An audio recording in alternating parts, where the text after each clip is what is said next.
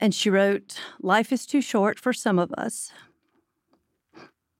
but it's not always about how long you are there, but about what you do to make your mark on the world."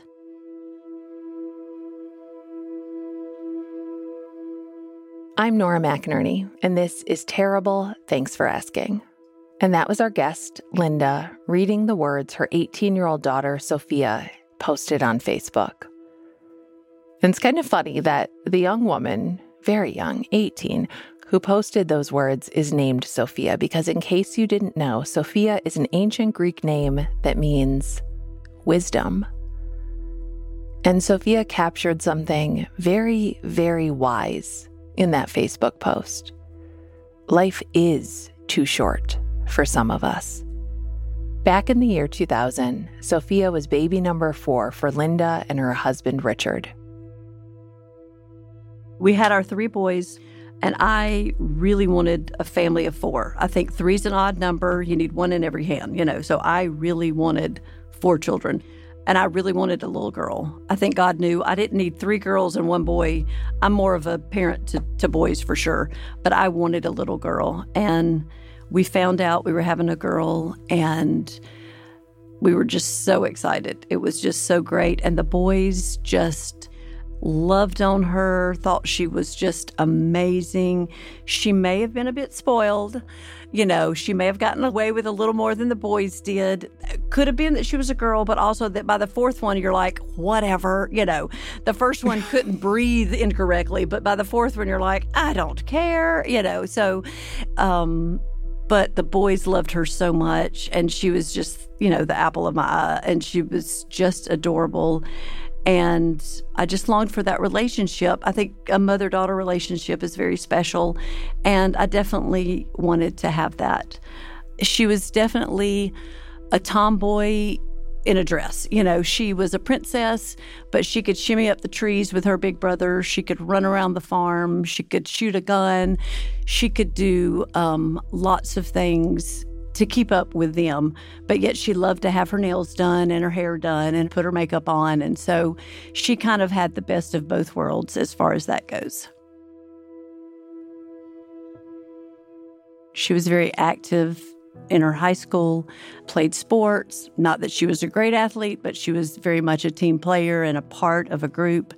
And she was in show choir, and she danced and sang, and she just came to life on the stage, and it was beautiful to watch her.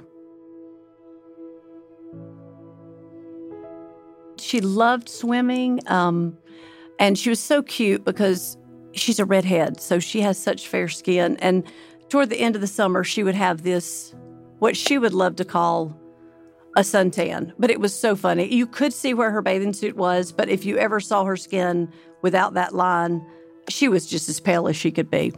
But she loved to swim. She did the butterfly. Again, she wasn't the best or anything, wasn't setting any kind of records, but she loved being in the pool. She loved being on the team. She was like the cherry on top. She was just the perfect little finish to our family. She was amazing.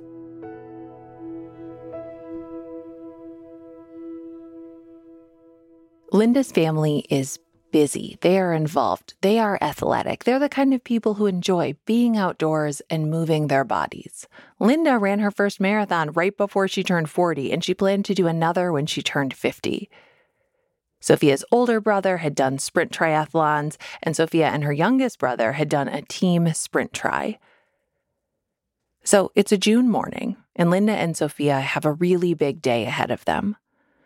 They're actually in the middle of training for an upcoming sprint triathlon that they're doing together, and the training plan calls for a 13-mile bike ride that day.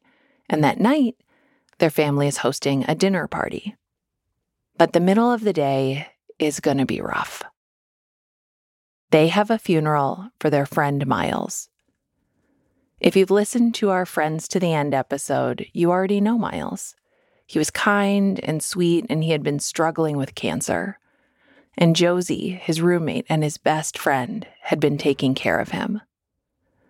Josie and Miles were young enough to be Linda's kids, but they were also her colleagues at the local college and her dear, dear friends. It's Linda who set up that GoFundMe that sent Miles on his last trip to Disney World and Universal Studios. It's Linda who reassured Josie that she was doing a good job caring for her friend. Josie and Miles were important people in each other's lives. They lived together in a single-wide trailer overlooking a pond in their little Georgia town. And while Sophia's mom, Linda, didn't live in the trailer, she was still very special to Josie and Miles. So Josie and I have known each other for quite some time. We attend the same church. She's a little bit older than my oldest child. Her brother is my oldest child's one of his best friends. And so we have just known each other for quite some time. Knew her as she went off to school. And then she came back and we had a position opened at our college. And so I hired her to work in our office. And so it was then that we got to be super close. And I met Miles through her. Miles is one of our alumni.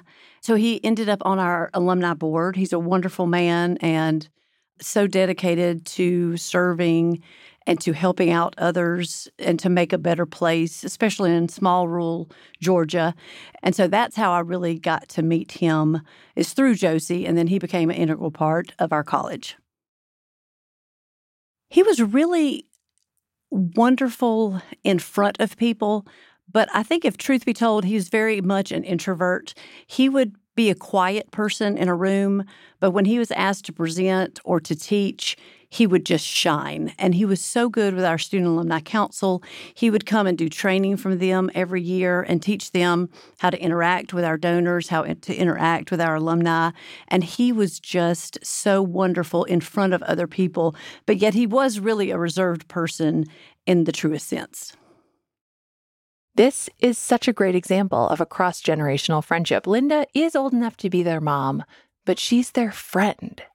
One of the last times I was with him for any length of time, we took him up to Tallulah Gorge for a day, and Josie was with us and some other close friends, and he was very sick at that point in time.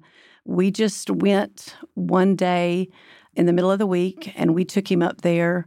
There was a lot of medical stuff that the girls had to do. I was their driver for the trip, and we took him up there. He didn't have a lot of stamina, so he couldn't, walk the gorge, but he got to see the beautiful waterfalls and see the gorge.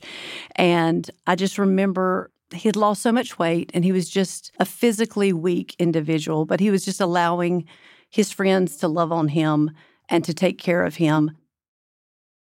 Linda witnessed her friend and coworker Josie attend to Miles, and witnessed Miles letting Josie do this. Josie was doing as good as anybody can, and she was doing a great job of trying to balance coming to work, not being frazzled, not being a basket case, and trying to take care of Miles. She would spend the night in the hospital with Miles, come back to work in the morning, and she'd go at her lunch break and check on him. And anytime they called her in, she would go. And so she had a lot on her going back and forth. But I do remember she said, "I've got to go." And we, of course, knew that the time was close. And she would always text me when she got there, give me an update. And that day, she called me. And so I knew that he had passed away. But she didn't want to send that, obviously, in a text. So she called me to say that he had passed away on that day. When Miles dies, Linda's daughter, Sophia, is one of many gutted by this loss. Sophia and Miles knew each other through Linda's work. Sophia would attend the college's events, and because Linda and Josie were so close, she got to know Miles, too. He was a precious, precious man to her, and they had a sweet, sweet friendship. To honor Miles, Sophia dedicated a post to him on her Facebook page. And she wrote, "Life is too short for some of us. But it's not always about how long you are there, but about what you do to make your mark on the world. And Miles Drummond made a huge mark on many people's lives. You are such a great role model to me. I love you." Today's the day that they honor Miles and say goodbye to him. But first, Linda and Sophia will ride and train. They'll get some endorphins before they face this big emotional experience. So we left the house around 7, loaded up the bikes, and we drive out to a friend's home so it'll be safe and so that we can ride on, roads that are not that occupied, not a lot of traffic. And if traffic does come, they've got plenty of room to get over. So Saturday morning, we got up and we were leaving, and we got on our bikes, and we just bought her a pair of biking shorts. And she was making oh, these are so uncomfortable. And I said, well, about 10 miles in, you're going to like them, so you'll be fine. But it was the first time she had worn her biking shorts. We were heading north, and then we took a left to head west on this 2-lane country road, and I don't remember a whole lot after that. But the things I do remember were not great. And the only thing that I remember of being on the road was that I gave her CPR in the middle of the road. And I just remember her lifeless body. And I knew that she wasn't there, but I was giving her CPR. And later, someone in the sheriff's department told a family member that they basically had to rip me off her body because I just wouldn't leave. I wouldn't give up. But then I remember being in the ambulance, and the gentleman at the end of the stretcher said, "Miss Fisher, we did everything we could." And I knew that Sophia was gone.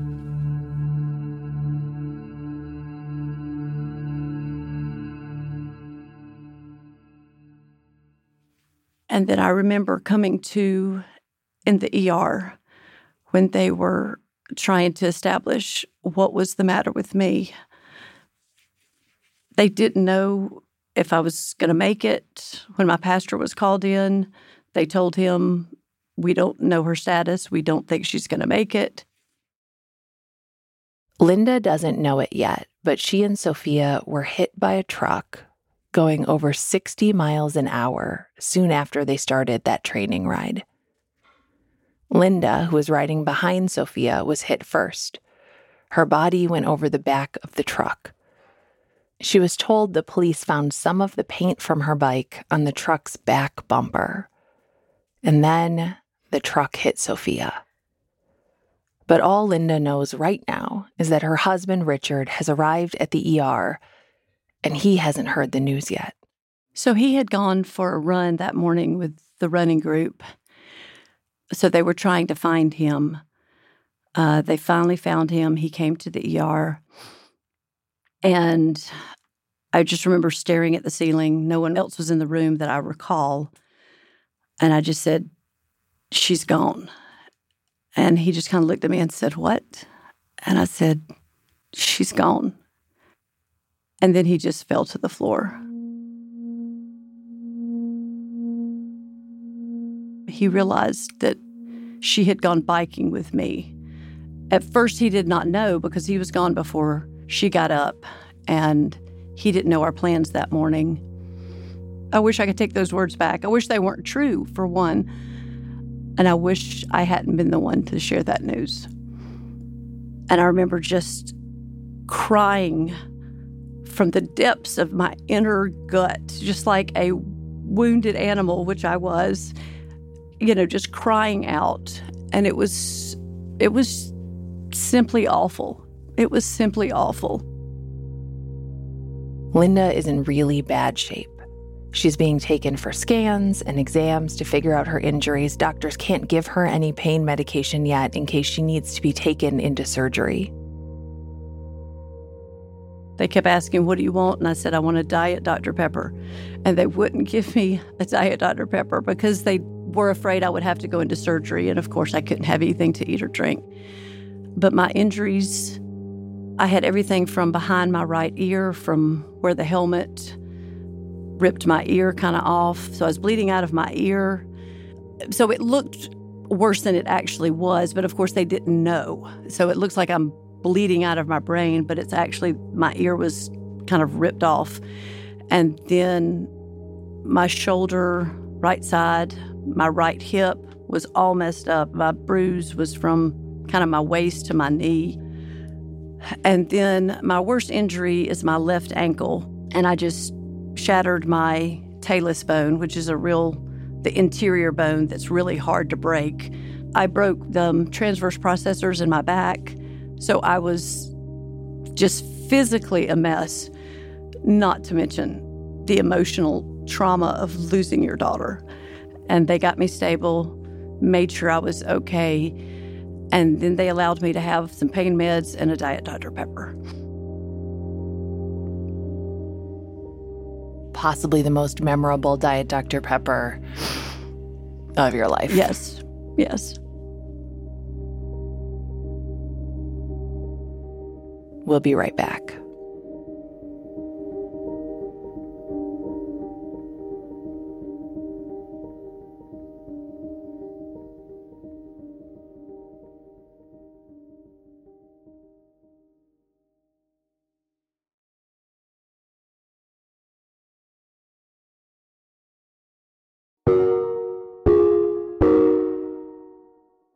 It's the day of Miles' funeral, and it's now also the day of Sophia's death. When Linda is finally given pain medication, it wipes her memories clean of most of her time in the hospital. It's Richard's job, an awful, heartbreaking job, to reach the boys and tell them what has happened and call them home. The oldest son, James, is in the Air Force, stationed in Guam. Daniel is also across an ocean, visiting a friend in Italy. Matthew is the closest, but he's in Atlanta that day for a soccer game. But within 24 hours, all three of Linda's sons and Sophia's brothers are home. And while they rush to be with their family, someone else rushes to Linda's bedside. Josie. Josie, whose best friend's funeral is in just a few hours. And I remember her kneeling down to the bed on the right side.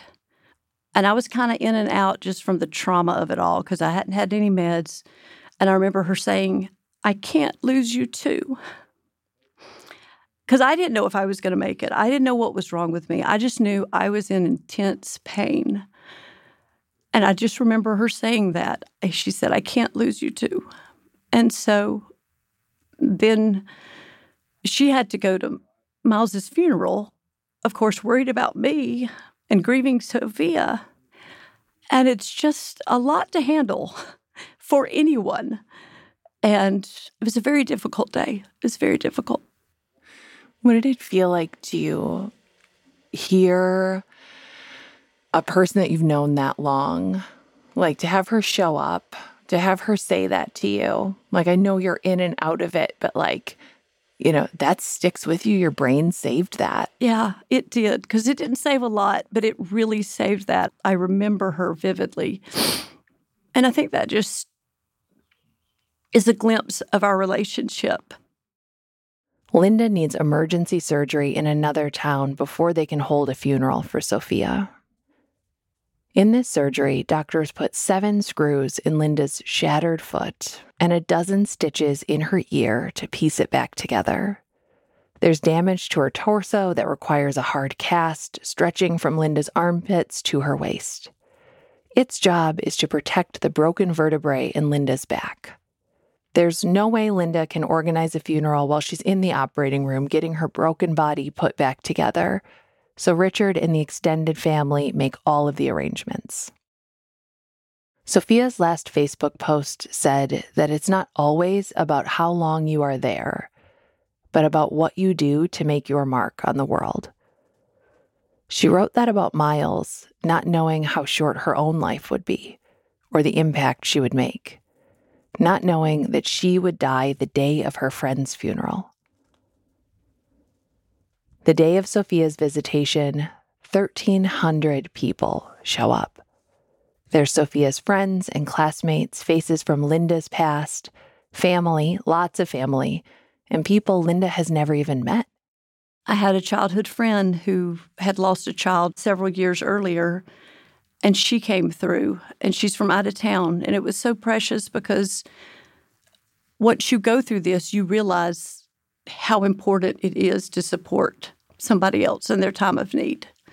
And friends from high school, show choir buddies, people that I haven't, maybe we're friends on Facebook, but we haven't kept up with, just came hours away to show their love and support for us. And my Bunko babes were just right there. We've played Bunko together for over 20 years when all our children were tiny, and most of us were stay-at-home moms, and they were just sitting to my right. And if I would move a little bit, they would come and say, "Do you need a pillow? What do you need?" And they wanted to make sure I was taken care of. And we had people come through that my boys would introduce to me that I'd never met before. They were, somebody who was in a small group with them at college, and that they had built their relationships as young men with other people. And those people cared enough about my boys to come and love them and support them. But Linda, who probably needs comfort, connection, and love as much as anyone in the crowd, is untouchable, truly untouchable. If people embrace her, it could threaten her recovery. My pastor and his wife were at the line. They put a sign out that said, "Do not hug Linda. She's in too much pain." The visitation was supposed to be at 5, so we got to the church a little early, and the line was already stretched out way far. And so the funeral home guys said, "Do you care if we start early?" So we started about 4:30, and we ended at 9:30. And it was just so beautiful and awful at the same time. It was such a beautiful picture of the love of other people. It was heart-wrenching, but it was so sweet to see how much people really cared about us and about our family and about Sophia. Sometimes the people who love us just can't support us the way we need. Sometimes the people around us are also going through their own version of the same grief experience or something else altogether. But Linda's community shows up in all kinds of incredible ways. Ways that mirror the way she showed up for Miles and Josie. So many ways we couldn't actually even include them all. One of our local surgeons was on vacation that weekend. He's a personal friend. Sophia was friends with his children. When he heard the news, he drove back just to make sure if I needed him, he would be there. There were hundreds of people at the hospital. I know there was a meal train that was set up, and we had meals for 6 months, and I was told that it filled up in 30 minutes. We had gift cards that lasted a long time. And we called it the mini Walmart at our house because people brought Reynolds wrap, sandwich baggies, toilet paper, things to help get through the next couple of months with all the family that is coming in. People immediately rushed to my house to make sure it was clean and ready for family that was coming in.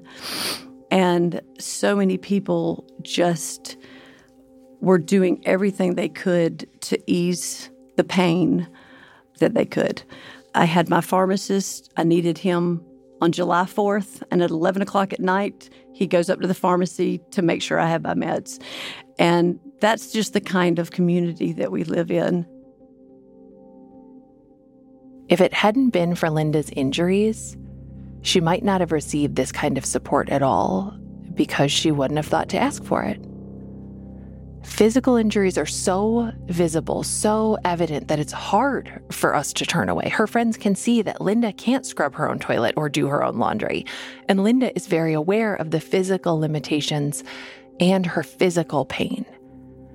And while it's easier for some people to ignore those emotional wounds, to pretend they aren't there or they're not that bad, Linda doesn't do that.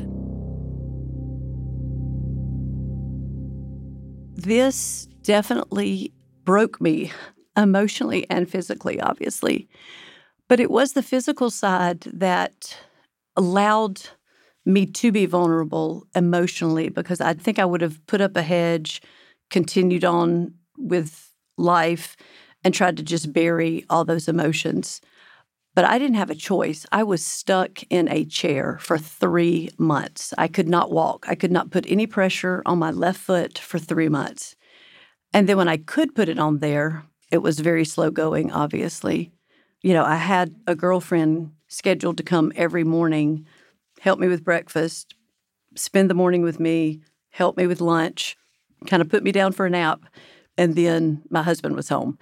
But it was during that time that, I would just talk with my girlfriends, and they would listen, and they would share, and we would cry, and I was just vulnerable and could really talk about even what happened and how the vision of Sophia is just seared in my brain.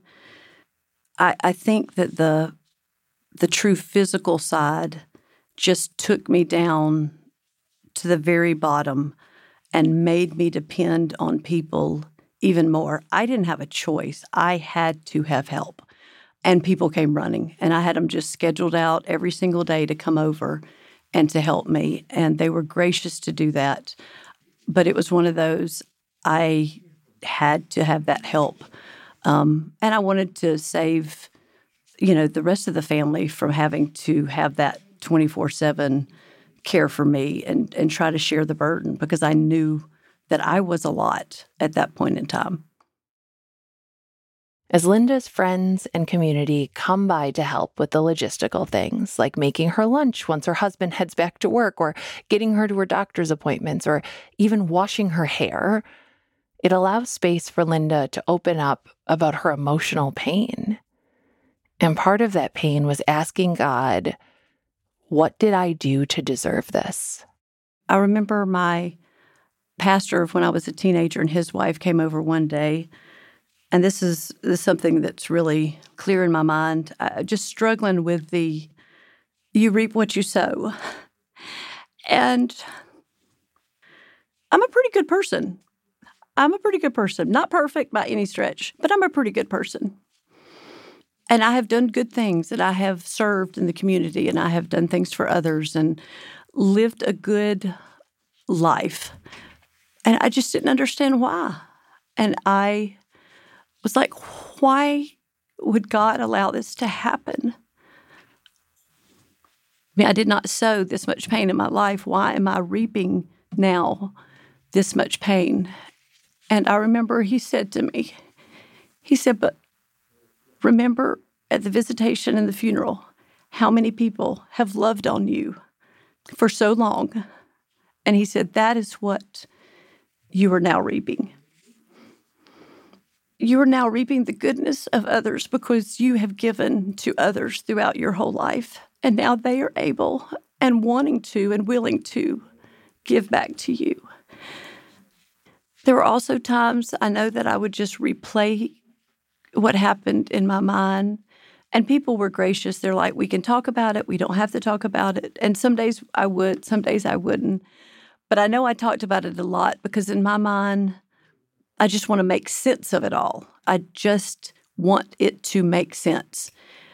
And I've come to the conclusion that I cannot make sense of it. I cannot make sense. It doesn't make sense. Because in my mind, it's like, well, if I'd left 15 minutes earlier, if I'd left 15 minutes later, why did we do this? Why do I feel like I've got to be an overachiever and cram in a training before a funeral, before a dinner party that night? Why?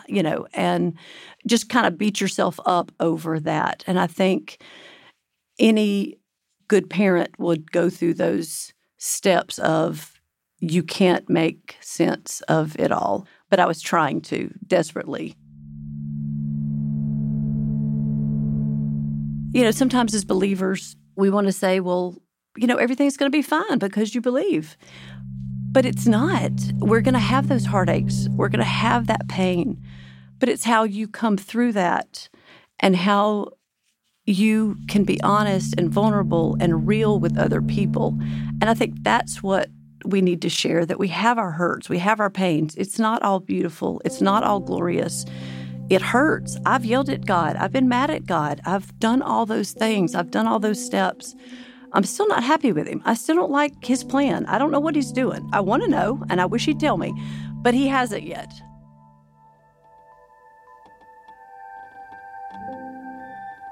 Time for a break.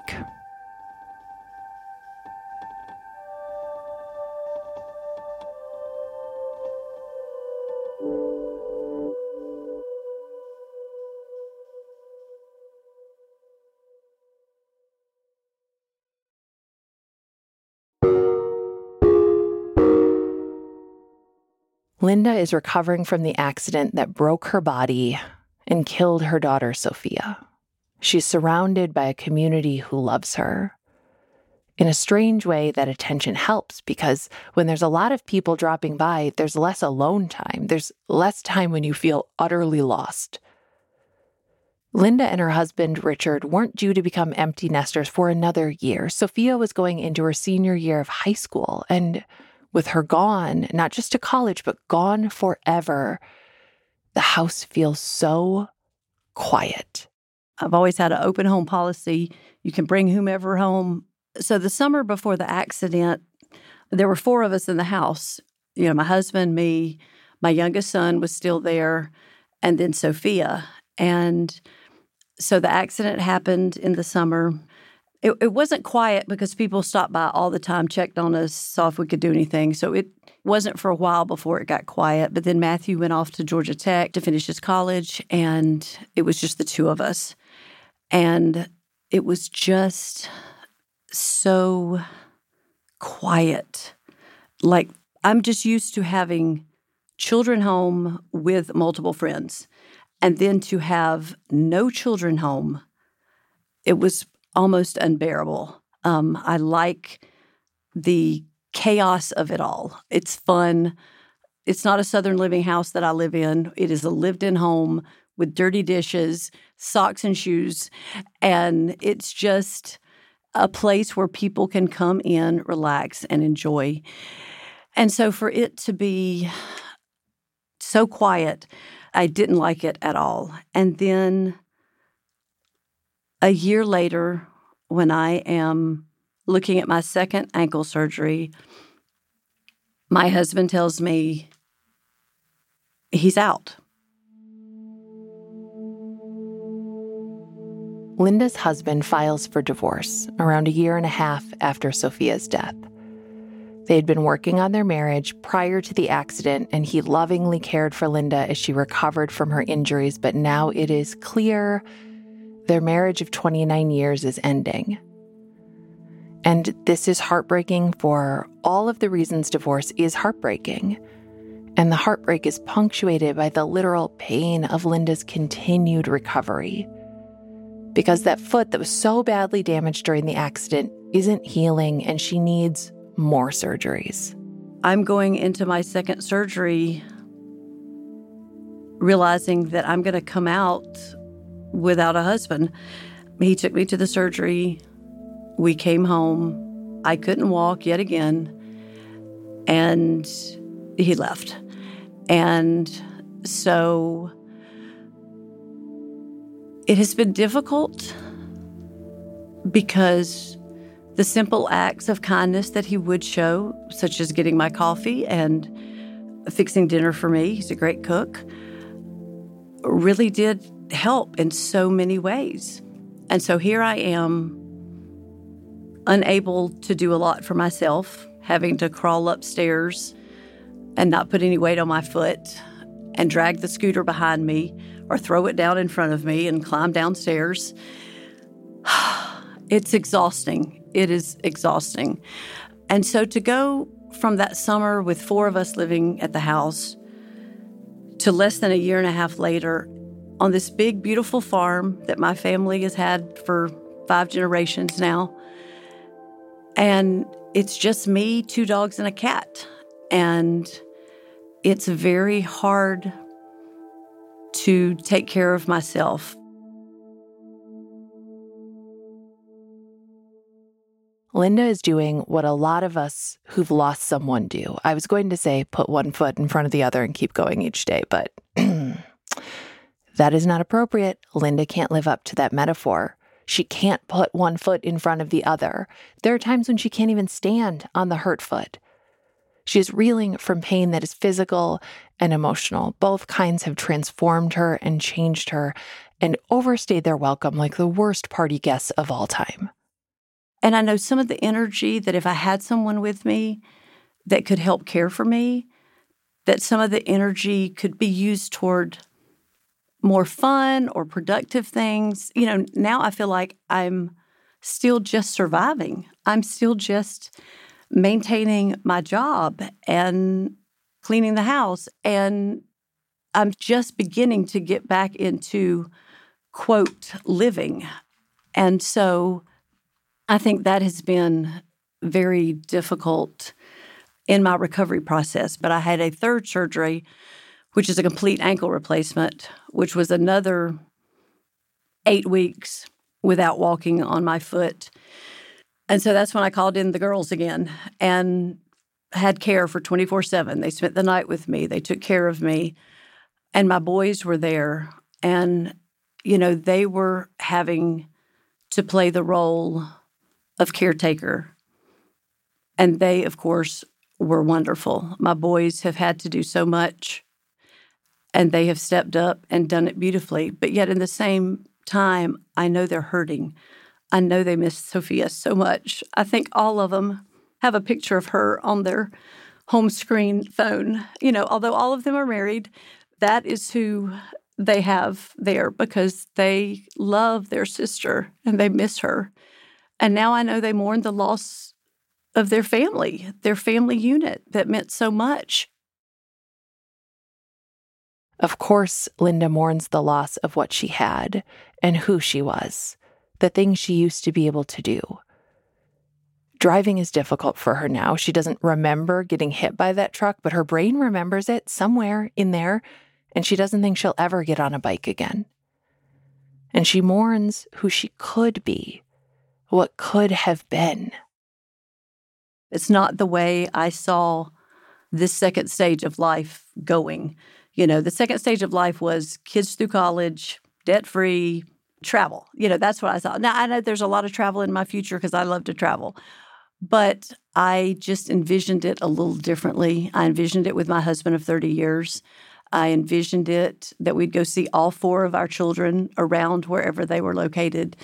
And I think with the loss of Sophia and the loss of my marriage, I'm grieving the loss of my future because it's not like I'd planned it. It's not like I saw it. Doesn't mean it's not going to be okay. It's not going to be good down the road. But right now, it is a loss. And I'm just going to be in this little valley for a while and hopefully continue to get better. The physical impacts of every surgery and recovery put Linda back at square one, back into the most acute version of that pain and that helplessness. And for a long time, her brain did the same thing to her emotionally, replaying that day that Sophia died, blaming herself for getting Sophia into triathlons, for scheduling a training ride that day, for leaving the house exactly when they did and not 5 minutes earlier or 5 minutes later. This thought process is like pushing a bruise. It hurts, and she can't resist it. Until a friend tells Linda something that stops those thoughts in their tracks.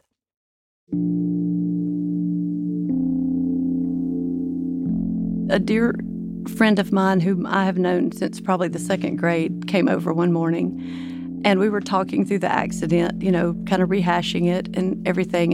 And she's an athlete and does tries and runs, and her girls are friends with Sophia. And she said to me, Linda, Sophia was doing what she loved with who she loved. And I will always treasure that because that just means so much to me. And I go back to those words that people have poured into me that mean so much, and they just carry me so far down the road. But the fact that I know Sophia wanted to go for a bike ride We were an active family. We wanted to do these things. We wanted to go to Miles' funeral. We wanted to host a dinner party that night for friends. We wanted to be active. That is who we are as a family. And that I would not change. They wanted to do those things, to live life that way. It is so simple. It is so wise. Sophia's name means wisdom. Linda knew that when she picked the name, when she held Sophia in her arms and whispered that name to her daughter for the first time. She didn't imagine that day she gave birth to her fiery red-headed girl that someday she would grieve for her, that someday she would have to live without her, and that someday she would have to see the man who killed her in court. And when Linda does, there's a 2-page document in her hand, a victim impact statement that she's been working on with her sons. Your Honor, thank you for this opportunity to come before your court and share my statements for my family.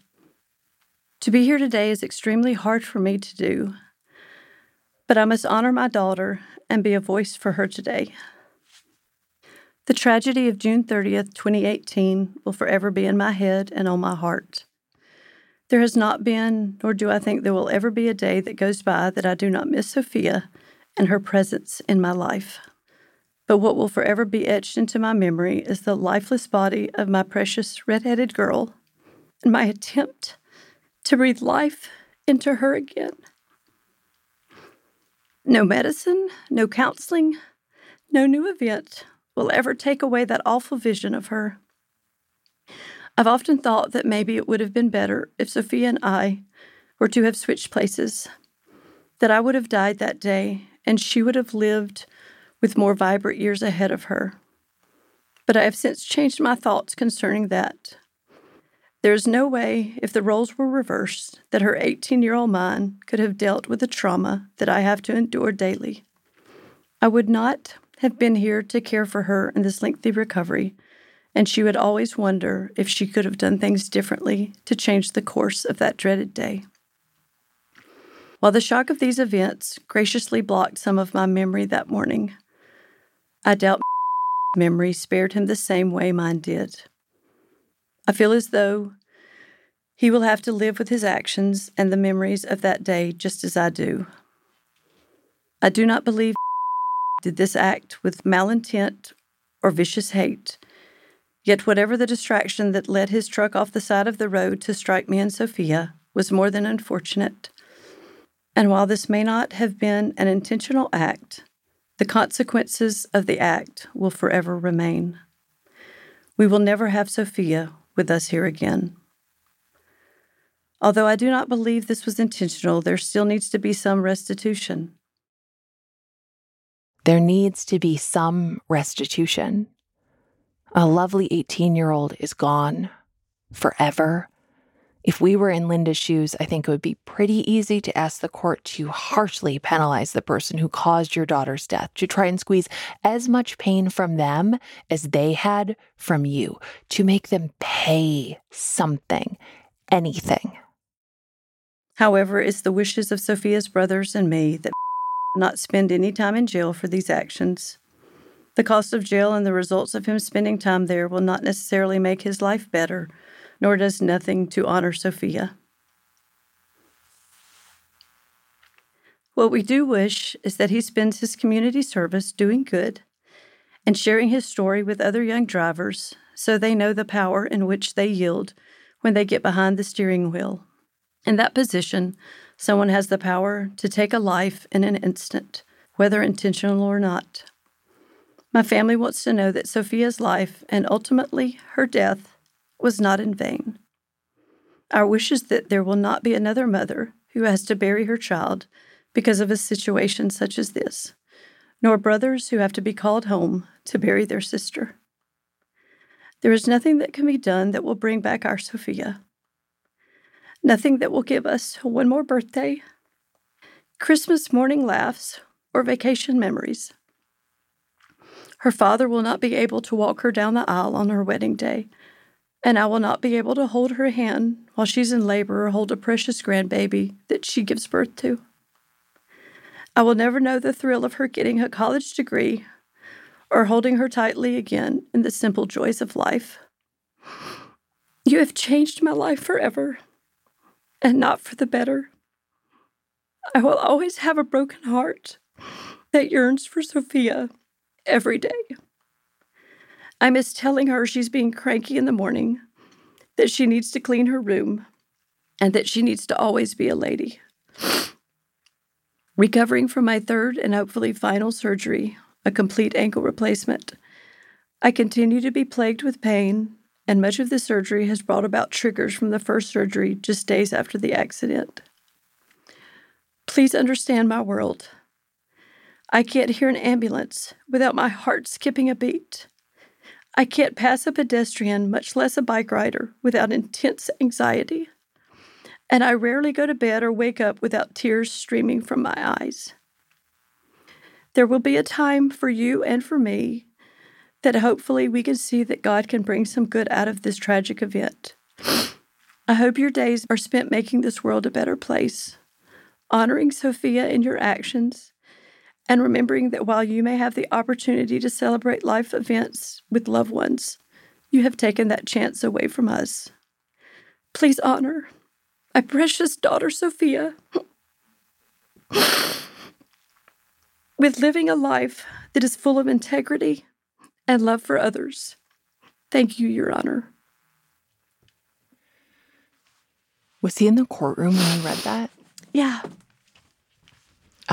How did he react to that? That's so gracious, Linda. It's so beautiful. So, this day was the only chance that I would get to face him and to share our heart with him and to offer that forgiveness. And I would never get it again. If I chose not to be there, it would be a missed opportunity. I struggled with it greatly, but I knew at the end that I had to go and that I had to do this. And he apologized, and he asked for forgiveness, and he was very gracious. And he was a young gentleman. And, of course, having 3 boys, my heart hurts for him. My heart hurts for his mother. It's just an awful situation.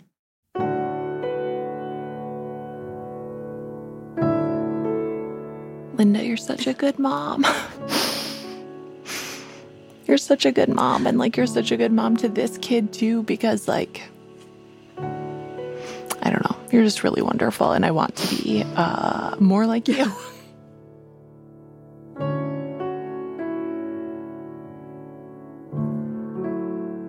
Maybe it's because Linda sees another mom's son when she looks at the young man who killed Sophia. Maybe it's because she's certain she'll be reunited with Sophia again someday. Or maybe it's because she understands she's not the only one traumatized by what happened on that day. My brain has spared me some of those memories, but I doubt he gets that opportunity. And I think that is punishment enough, because there's nothing he can pay me. There's nothing he can do, no amount of community service that will bring Sophia back.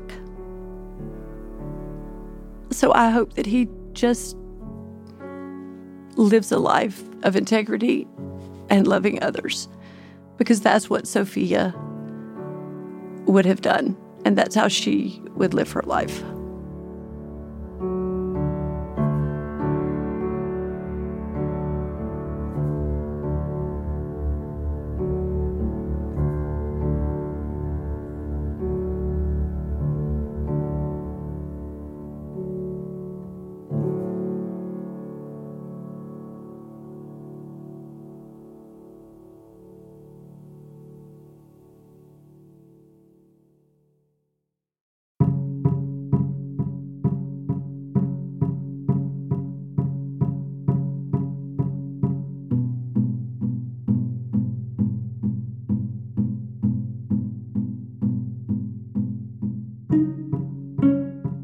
This has been terrible. Thanks for asking. Our team is Beth Perlman, Marcel Malikibu, Jacob Maldonado Medina, Megan Palmer, Jordan Turgeon. We got help on this episode from Paula Engelking. Our theme music is by Joffrey Lamar Wilson. We are a production of American Public Media. I don't know if we're supposed to say APM Studios now, but there's been a rebrand. APM Studios is here. Honestly, when I read, when I spend time recording the narration for some of these things, two things happen. I either get way slap happy and I'm like, yeah, let's, whatever. Or I'm just devastated. And right now after reading all this, I'm just really sad. Like I am just very sad. I feel very sad. I feel very sad about Sophia and Linda and Sophia's brothers and, all of it. I feel sad for all of us and all of these things that have happened to everybody. Sometimes I just feel very, very attuned to all the sadness in the world and the fact that we've all been through something difficult and we'll go through another thing that's difficult and over and over. Anyways, contact me for more inspiring content. I am always here to really pep up the room in any situation, as you know. What else do we do at this podcast? What else do I have to say? Wow. Good luck to edit this. I don't know, Marcel. Good luck editing this. Hope I didn't have too many mouth noises. My mouth was very dry. But I also tried to drink water and I don't know. I think that's it. That's it. Okay. Oh, geez Louise. Okay, bye.